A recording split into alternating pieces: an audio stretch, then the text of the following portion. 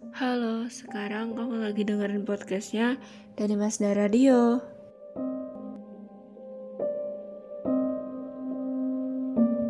Banyak yang bilang, jangan jatuh cinta terlalu cepat.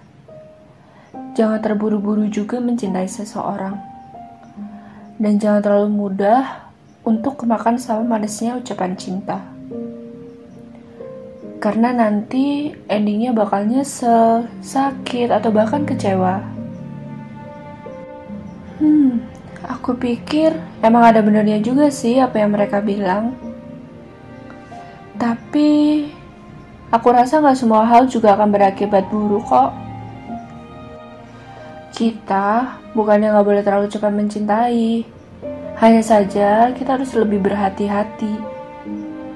Ya, bisa dibilang seleksi gitu.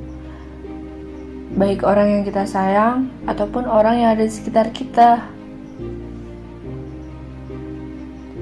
Kadang sekilas dia tampak baik, menyenangkan, dan bahkan kita pikir cocok buat kita. Nah, disinilah kita harus lebih memahami sifat, sikap, kebiasaan. Bisa dibilang sih kenalan dulu biar gak nyesel.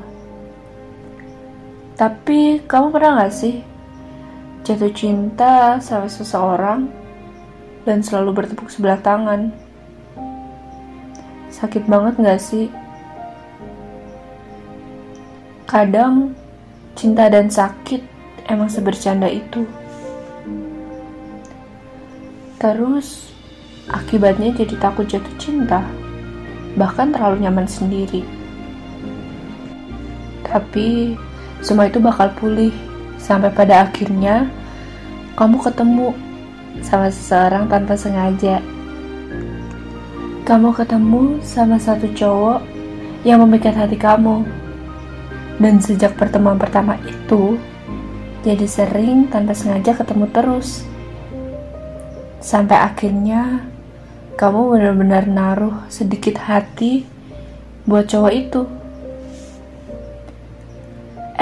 Tapi naruhnya dikit aja ya, gak usah sama harapan. Takutnya udah berharap tapi gak kesampaian lagi. Nanti sakit lagi. Orang jatuh cinta emang selucu itu. Udah disakitin berkali-kali, tapi masih suka jatuh cinta ke lubang yang sama. Wahai cowok itu maksudnya. Andai kamu tahu, aku sepengen itu kenal kamu lebih jauh. Kok bucin sih? Hehe, maaf ya. Tapi bener sih, kata orang kalau jatuh cinta itu sejuta rasanya. Bahkan kalau udah jatuh cinta, udah lupa tuh sama rasa sakit yang pernah dialamin. Kocak sih, hehe. Apalagi masih suka berharap sama yang gak pasti. Aduh. Awalnya emang gak apa-apa, tapi makin lama makin nyiksa hati. Gini nih, kalau udah jatuh cinta, puitisnya encer banget. Berasa dunia milik sendiri. Enggak deh, bercanda. Oh ya, senyumannya itu, tatapannya, emang adem banget. Aku suka.